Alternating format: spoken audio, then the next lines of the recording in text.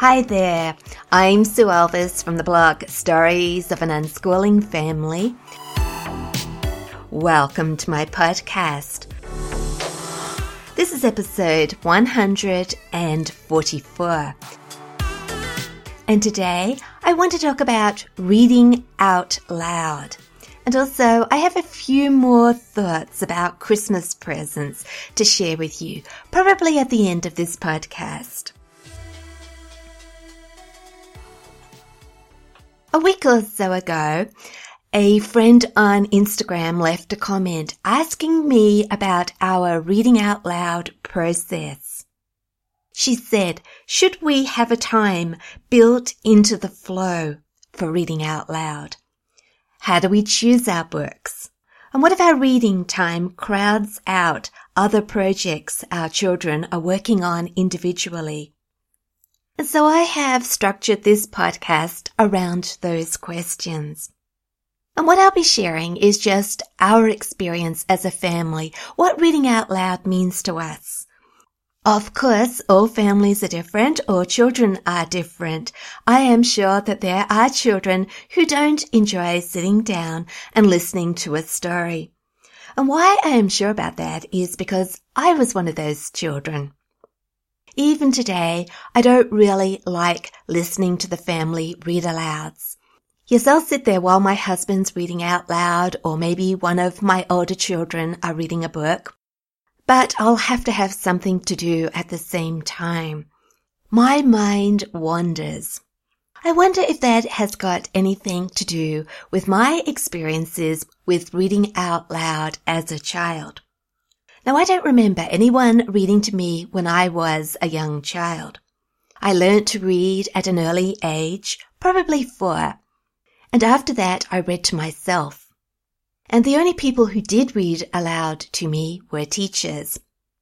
And so reading out loud was associated with listening carefully at school. Yes, if I didn't listen carefully, I might be caught out. Yes, the teacher might ask some questions after she finished reading out loud, and I wouldn't be able to answer them. I can remember a time when I was supposed to be listening at school, and I wasn't really listening at all, and I got caught out afterwards. Yes, the teacher asked some questions, and I couldn't answer them. The teacher wasn't reading herself at the time. She was playing us a recording, and I once wrote about this in a blog post. I said, when I was an 11-year-old student, our teacher got out her tape recorder and played us a current affairs radio program. It was a hot summer's afternoon, late in the day, and I felt sleepy. I didn't even try to concentrate on the program. I spent the half hour I should have been listening, daydreaming instead. Apparently, almost all my fellow students did the same thing.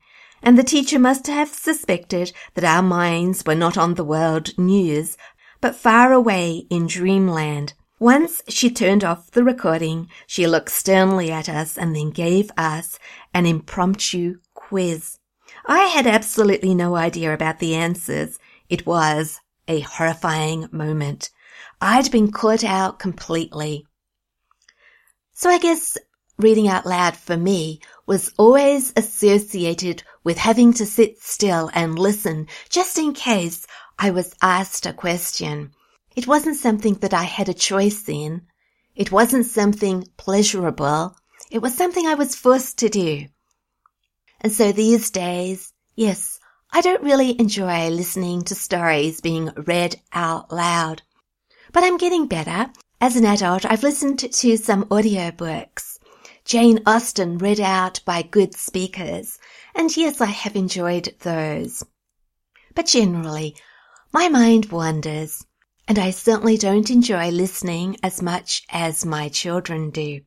Yes, all of my children love reading out loud time. And I wonder if that's got something to do with the fact that I don't question my children. I don't give them questionnaires afterwards. I don't make them write book reviews. I don't make them do associated assignments. Reading out loud is just a pleasure of its own, something that is to be enjoyed. There's no other reason for it. Of course, my kids learn a lot by listening, but that's not the main thing.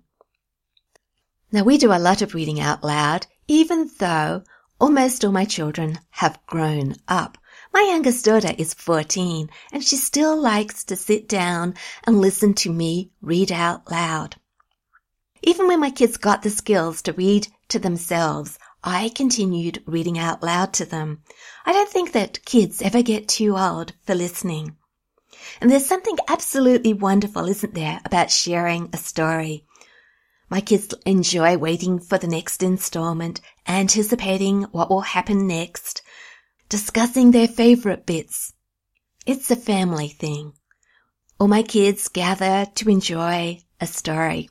Usually I enjoy it most if I'm the one doing the reading. And then I do enjoy the whole experience. I guess my mind has to focus because I've got the words in front of me. You might know that I have tried a number of different homeschooling methods, even though we started as unschoolers and we returned to unschooling and have been unschooling for many years. There have been times, especially for my older children, when they experienced other things. And years ago, when my eldest daughter maybe was about 9 years old, I used reading out loud as a bribe, a reward for work done. I think back to our early days of homeschooling. I can see Felicity, Duncan, and Callum crowded around me as I read Charlie and the Chocolate Factory. "One more chapter, please, Mum," they would beg. "When you've done some maths," I'd reply. I had discovered that my children were quite willing to do the things on my essential learning list if I bribed them with another chapter of our current book. So after every task accomplished, I'd read out loud. We got through a lot of books. I guess I treated reading out loud as the dessert of education rather than the main course. If my children got through the important, meaty stuff like maths and spelling, the things I wanted them to do, they were rewarded with the sweet course. But of course I came to realize that that was the wrong approach to reading out loud. Reading out loud is the meaty stuff for a lot of children. So over the years we have read a lot of books out loud. Have I had any trouble persuading my kids to come and listen? Well, no. Though as my kids have got older, depending on the book, they have chosen to go off and do other things. But they've always listened to something. For the last year or so, I've been sharing books with just Gemma Rose, who is, as I said, 14. We worked our way through the whole Jane Austen series together. Sitting down together at the beginning of the day and reading those books was a special time of day for us. But that hasn't meant that my other children haven't also listened to some things. That they might not have listened to those books. They might have chosen to go off and do other things. They might even have been too busy with work or whatever. But they still listen each day to the Bible readings that I read, the meditations that come after the readings, and at the moment they're listening to the Jessie Tree readings. And I don't force them to listen. They want to listen. Listening is still associated with pleasure. It's something we do as a family. It's important. Yes, so kids can listen or not. And as they've got older, they haven't listened as much. But sometimes they return when they hear a favourite story. I issue invitations for reading times. If somebody does want to listen and it's not convenient, we can work around that. Find a mutually acceptable time. The only requirement is that reading times have to be regular. I'm willing to read when it suits everybody, but it is frustrating when children do want to listen but they keep making excuses. This isn't a good time, and nor is this day, and nor is that day. Other children have to wait a long time between chapters. We all forget what's happening. The story drags on. So yes, Even though I try and accommodate everybody, we all have to make a regular commitment if we want to listen to a story. And that includes me, because I can find a lot of reasons why I can't read today or tomorrow or the next day. I have to be willing to sit down and read on a regular basis. Sometimes the best time for reading out loud is in the evening. My husband Andy has read The Lord of the Rings trilogy to my older children and to my middle children, though he has never read it to my younger ones. They're still waiting. He used to read when he got home from work. He'd have his dinner, then he would get out the book, and then he would call anybody want to come and listen, and everybody would. They would all come running, settle themselves down in the living room, and he would begin. And that was a very special time of the day, both for Andy and our children. Andy is a good reader. He puts on all the voices. Sometimes when my children have listened to other people reading the same stories out loud, they haven't enjoyed it so much. They say that the voices sound all wrong. Dad's voices are the best. I'm not so good at voices. I tend not to do them. I think my husband Andy is a better reader than I am. But by listening to both of us, our children have picked up a lot of reading out loud skills. And I want to talk about that in a minute. So should we have a time built into the flow of our day? Well, I think we have to have regular reading times if we ever want to get to the end of a book, if we want the whole process to be enjoyable for everybody. But we can be adaptable. We can try and find times that suit everybody. What if this time crowds out other projects our children are working on individually? Again, we can work around that. I have found that my children will put aside whatever they're working on in favour of listening when it comes to reading out loud time. How do we choose books? Well, sometimes I suggest some of my old favourites. Sometimes my kids hear about books and suggest that we might read them together. My older kids suggest books for their younger siblings. If I hear about a book that I think sounds interesting, I might make a note of it and then ask my kids, would you like to listen to that story? If we have watched a TV series based on a book, I might say, shall we read the book? And quite often that's what they want to do. They want me to find a copy of the book and read it out loud to them. We can discover if the book and the series are the same or whether a lot of changes have been made. One TV series that comes to mind is Charles Dickens's Little Dorrit. We watched that. It was really good and enjoyed it immensely. And then I suggested that we read the book, which we did. I think we enjoyed both the book and the TV series. Sometimes it happens that way. I think the most important thing about choosing books is to be willing to stop reading a book. If we find a book isn't working for us, if nobody is enjoying it, then we put it aside and read something else. We don't have to finish a book. We don't have to make ourselves read it and listen to it before we can try something new. There are thousands and thousands of books, lots of choice. Why waste time on a book that isn't speaking to us, a book that we don't particularly like? And sometimes a book might suit one or two children, but it won't suit everybody. And then I will read that book out just to the children who are interested. We can have more than one book on the go at a time. I used to read a book to everybody and then also read a book just to my younger children. Or it could happen that I could just read a book to the older ones, I suppose. And I think we should choose a variety of books. We don't have to keep reading the same sort of books. The books we read don't have to be classics, for example. They don't all have to be Jane Austen or Charles Dickens or some other famous author. We can read contemporary books. We can read lightweight books, books that we might throw away afterwards. I can remember reading a series of books about a mermaid to my younger children quite a few years ago, And yes, they were just light-hearted stories, no real literary value, but we got a lot of pleasure from reading them.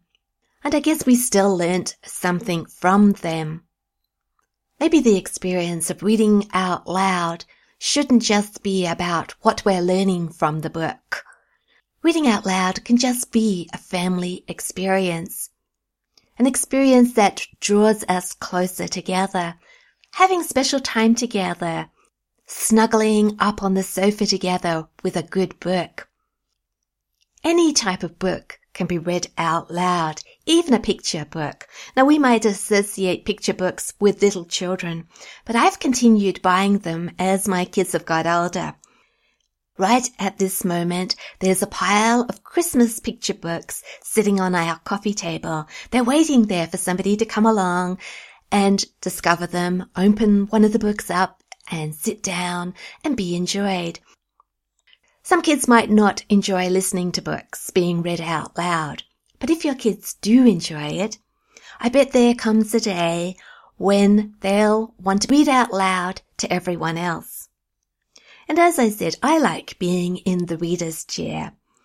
I much prefer reading out loud to listening, but I have discovered that I have to give up my chair sometimes. I have to be willing to move over, let my children climb into that chair and read the stories for me, read the stories to me. I guess it's good. I can practice my listening skills instead of my reading out loud skills. While I'm listening, I usually do something. I keep my fingers busy.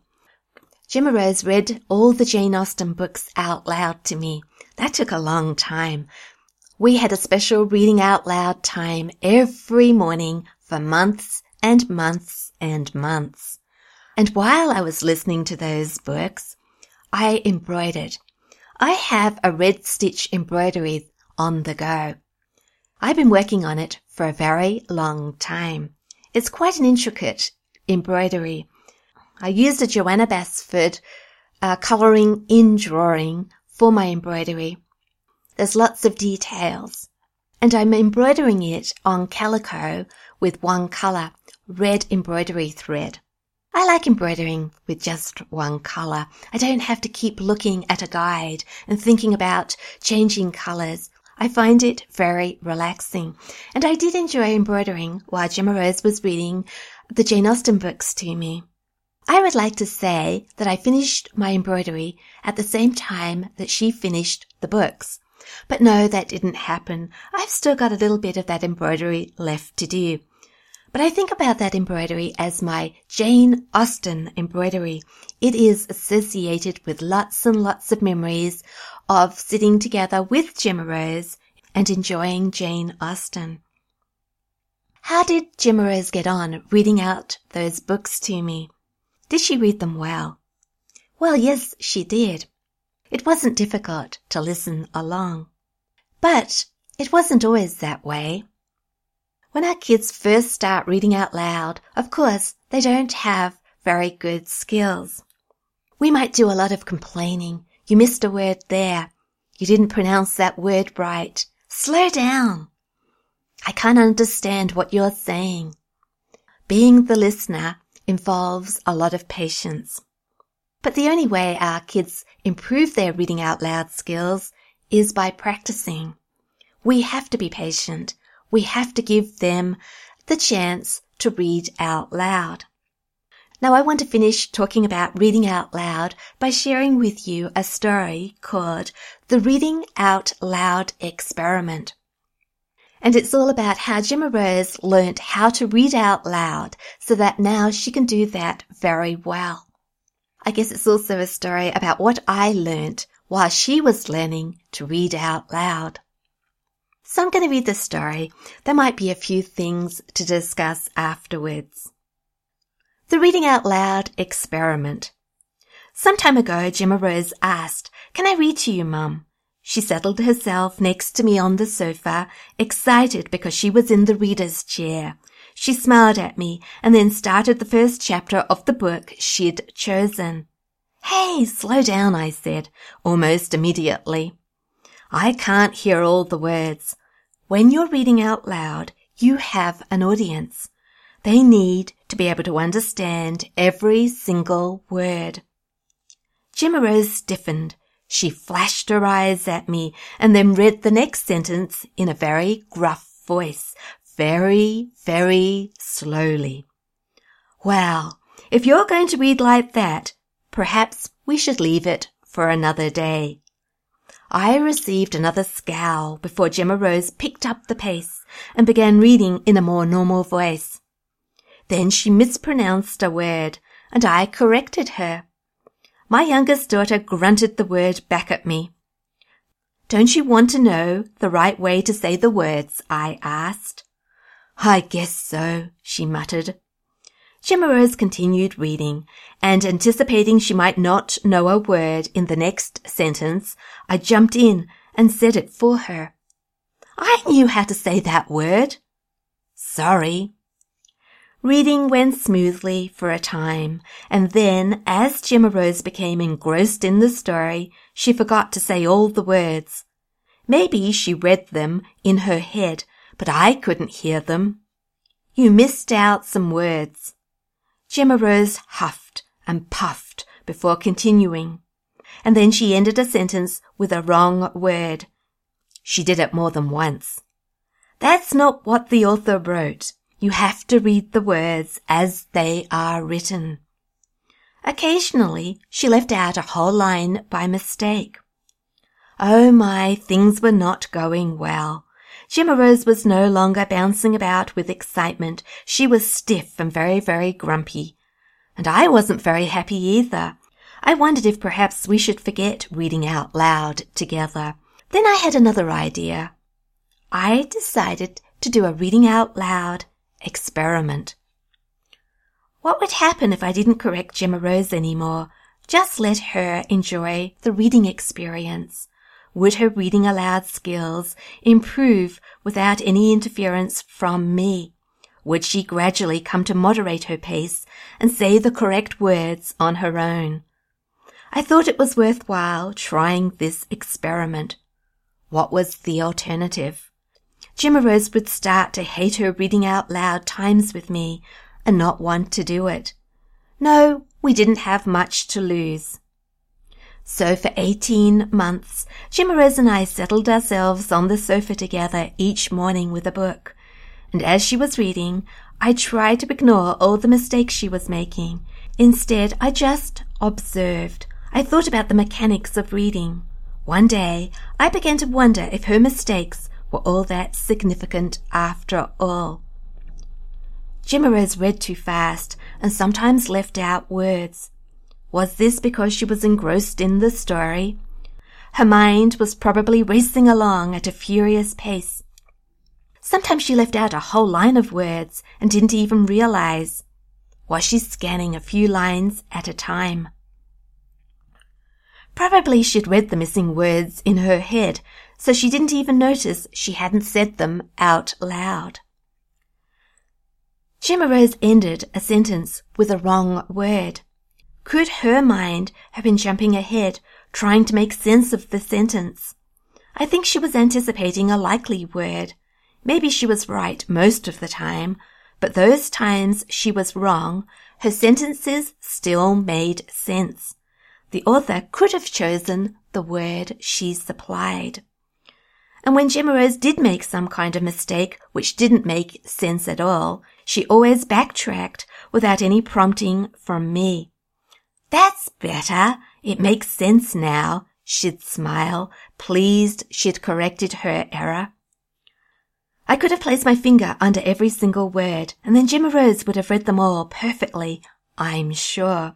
I could have smiled and felt proud of her reading ability.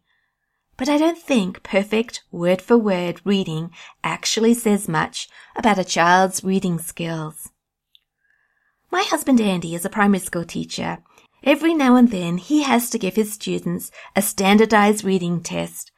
The student reads, and Andy notes all the words that are mispronounced or left out, or are unable to be read, or are substituted with different words. He notes the rate of reading. To get a perfect score, the student has to read the story as the author wrote it word for word in a certain amount of time. I don't think this kind of reading test tells us if a child is reading for meaning. A good reader will be scanning ahead quickly, making guesses as to what word is going to come up next, thinking about the words as belonging to sentences. I think this standardized test might as well be given as a list of individual words. It says nothing about the real ability of a child to read for comprehension and enjoyment. Yesterday morning, shall we find out what happens in the next chapter of your book? I asked Gemma Rose. Oh, yes. Soon we are settled side by side with the book between us. Half an hour later I say, wow, you're a good reader. Do you remember when you used to leave out words? Gemma Rose grins. Well, it didn't matter. You could read them for yourself. You could see the page too. But now I can listen with my eyes shut. Yes, Gemma Rose, who was always a good reader, can now read out loud very capably. And all I did to help her was to sit back and not interfere. Is it your turn to read to me now? Asked Gemma Rose.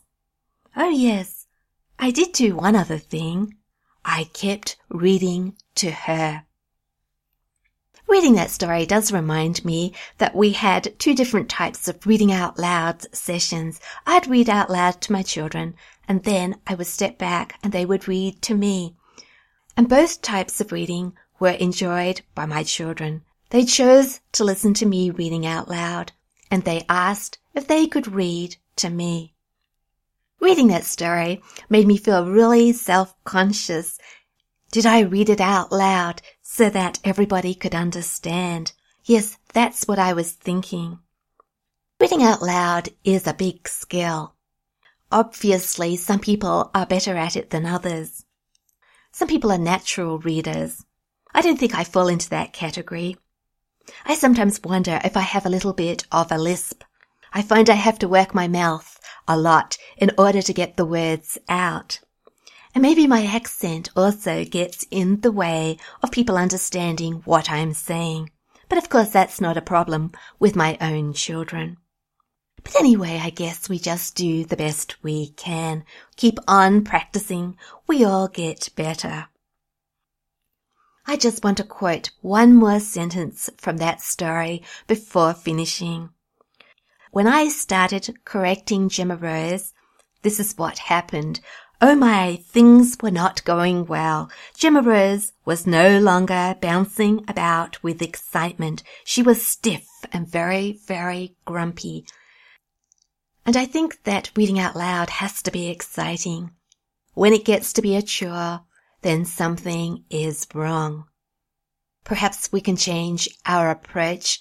Perhaps our kids no longer want to sit and listen, whatever the reason is. If we have to force our kids to listen, if it becomes a chore, then probably we should leave it for a while. Otherwise, we're going to spoil reading, spoil all those books, spoil our special family time together. Just as I was about to close that story, the number 18 caught my eye. So for 18 months, Gemma Rose and I settled ourselves on the sofa together. 18 months is a long time. Learning to read out loud doesn't happen overnight. We have to have a lot of patience. So maybe when our kids are learning, parents are also learning. We're learning different things from our children, but it's a learning experience for everyone. So I hope I answered those questions that were left for me on Instagram in enough detail. Yes, that's our family's process when it comes to reading out loud. Maybe your family will be different, but it's always good to share ideas, to hear about what other people are doing, isn't it? So I would like to hear about your reading out loud experiences too. It's all very well me sitting here and sharing mine, but how about sharing yours? You could go over to my blog, Stories of an Unschooling Family, or stop by on Instagram and maybe we could continue the discussion.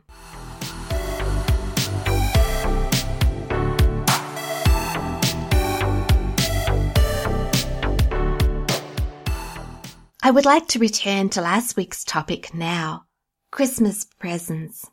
I wonder what you thought of our approach. I didn't really mention anything spiritual last week. I was just talking about the process of buying each other gifts. But of course, buying gifts isn't the whole story. So after I published last week's podcast, a few days later, I went to my blog and I wrote more about Christmas present giving. Now, I'm not going to read the whole story, but there is a paragraph there, and I wrote, and I realized that every Christmas is an opportunity to make sacrifices for others.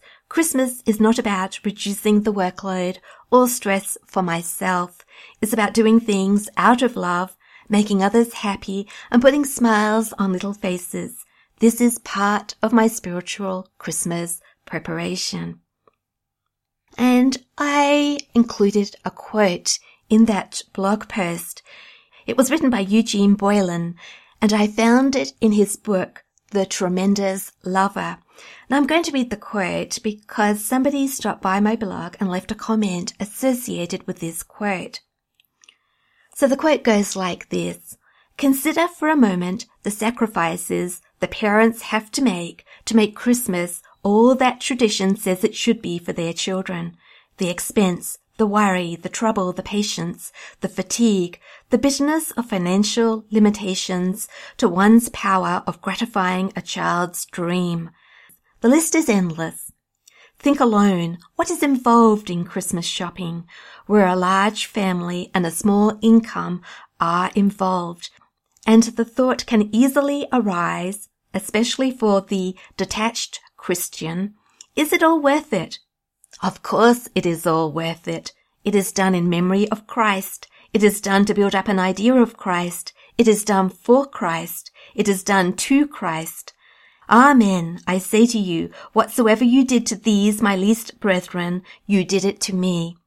When the new year brings an end to those halcyon days for the children, this service done to Christ is the consolation that the parents should have in facing the expense."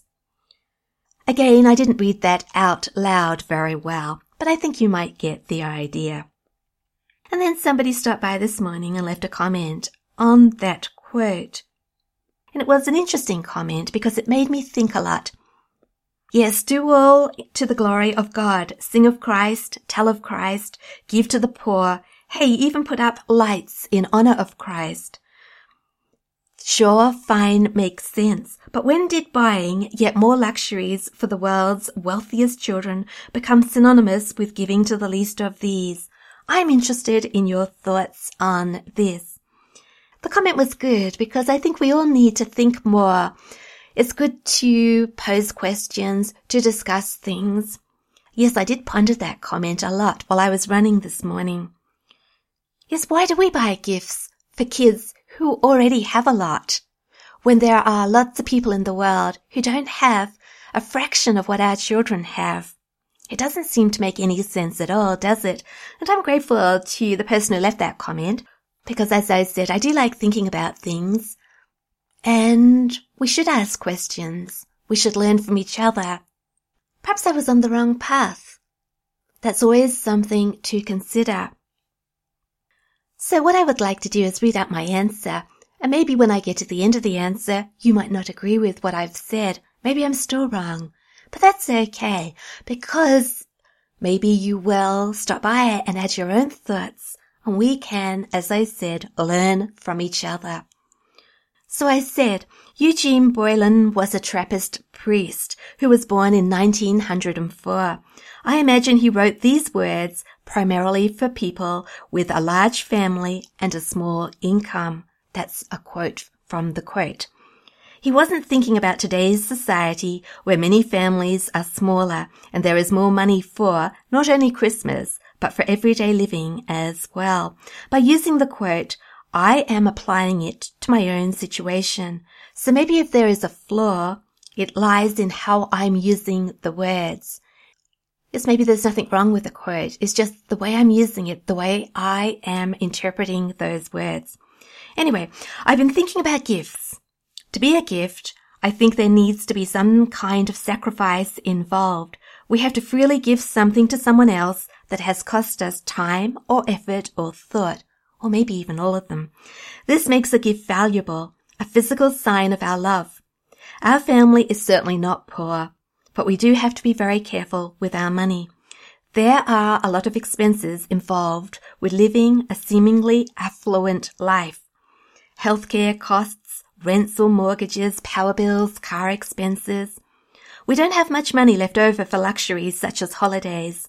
We do make sacrifices so we can have an abundant Christmas. Of course, we need to include other people in that abundance, especially people less fortunate than us. And I added in brackets, I know there are degrees of wealth and we do consider ourselves well off because we have never wondered where our next meal is coming from. I do appreciate that. There is no way that we can call ourselves poor. But that doesn't mean we don't juggle our money.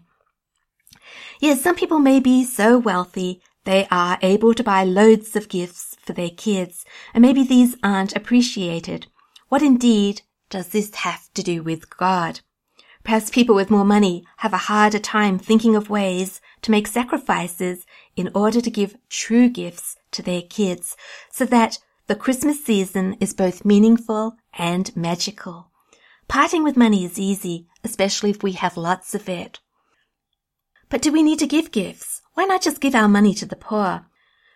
Christmas reminds us that we have all been given an infinite gift that we didn't deserve. God's generosity is beyond our understanding. Maybe we need to imitate that generosity, even in our own small way. We could tell our kids that we're not giving them gifts. It's not fair when there are so many people who have less than us. But I think we learn to be generous by experiencing generosity ourselves. It's like love.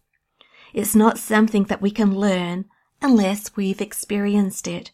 We can't tell anyone to be generous. Kids see our love and sacrifices in the joy of present giving. Perhaps they see God's generosity also. Hopefully, they will want to be generous themselves. This is certainly what I have experienced with my children. Present giving becomes much more important than present receiving. We want to make others happy, and our joy comes from that, rather than from getting the gift we were hoping for. So our generosity is a reflection of God's generosity, which means that we can't just buy gifts without reference to God. If we buy gifts and never mention God, there is a problem. Our kids need to know that God is the source of everything we have. We have to give thanks for everything, and then, in our turn, give to others. Of course, gifts come in many different forms. We can buy or make gifts. We can give of our time. We can do things for people. We don't have to buy lots of things that add to our piles of stuff. We can spend our money on things that will make a true difference in our children's lives. In our family, we have a few Advent traditions which exist alongside the Christmas shopping. As well as buying things, we try and make little daily sacrifices, which we call gifts for God. We do things for other people. We pray. We give alms. All these are good for us because they make us less self-centered, but they also benefit other people. Ultimately, these gifts are done for God. That's why we place a piece of straw on the floor of our nativity scene to represent each of our sacrifices. Of course, we can always do better when it comes to being generous. We can give more to charity, help others more, deny ourselves more often, so that we can make someone else happy instead. I don't do these things perfectly and could improve. I could be a better example of generosity for my kids, something to think about. As you can see, I had lots of thoughts as I was running this morning. I hope some of them make sense. And I guess I have to accept that maybe they don't all make sense. And that's why it's good to hear other people's opinions and discuss these things. We can't tell someone to be generous. We can't take our kids presents from them and tell them that it would be more generous of them if we offered them to people less fortunate than us. If we don't offer the gifts themselves, we could offer the money, but we can't tell our kids that. It's our choice to do those things, to be a good example, to be generous ourselves, to show our kids what it's all about, to discuss these things. But I think our kids learn more by experiencing generosity themselves. Whenever I experience generosity, I feel so grateful, and I want to include everybody in that generosity. I want to share, and hopefully that's what our children will feel if we are generous to them. They won't necessarily become selfish and spoilt and self-centered. They will choose to give up things that they could have for the benefit of other people. So I guess that's all I want to say about that.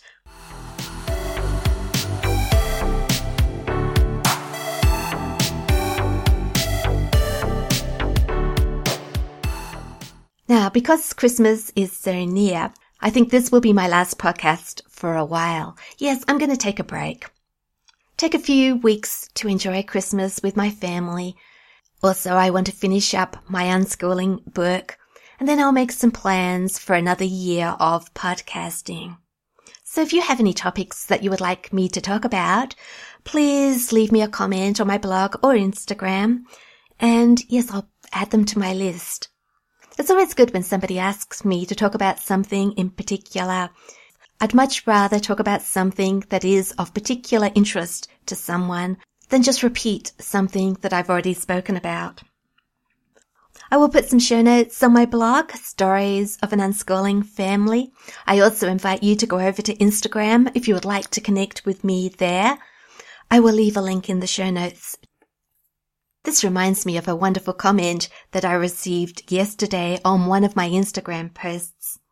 I should read it out aloud to you. Yes, practice my reading out loud skills one last time. It was written by somebody called Fairweather Paddler. Hi Sue, just discovered your podcasts, which led me here. My 4-year-old is obsessed with Sophie after hearing her speak on one of the early podcasts. She's going to be so excited when I show her a picture of Sophie. Looking forward to catching up on all the shows. So thank you for leaving that comment. That really made me smile. And it was so exciting to tell Sophie that she has a fan. So I hope you all have a very joyful Christmas. However you decide to celebrate, I hope you have a very relaxing time, a time full of love, full of excitement. Yes, I hope you experience the miracle of Christmas. So thank you for listening today to this episode 144. And until next time, which will be in 2019, don't forget to trust, respect, and love unconditionally.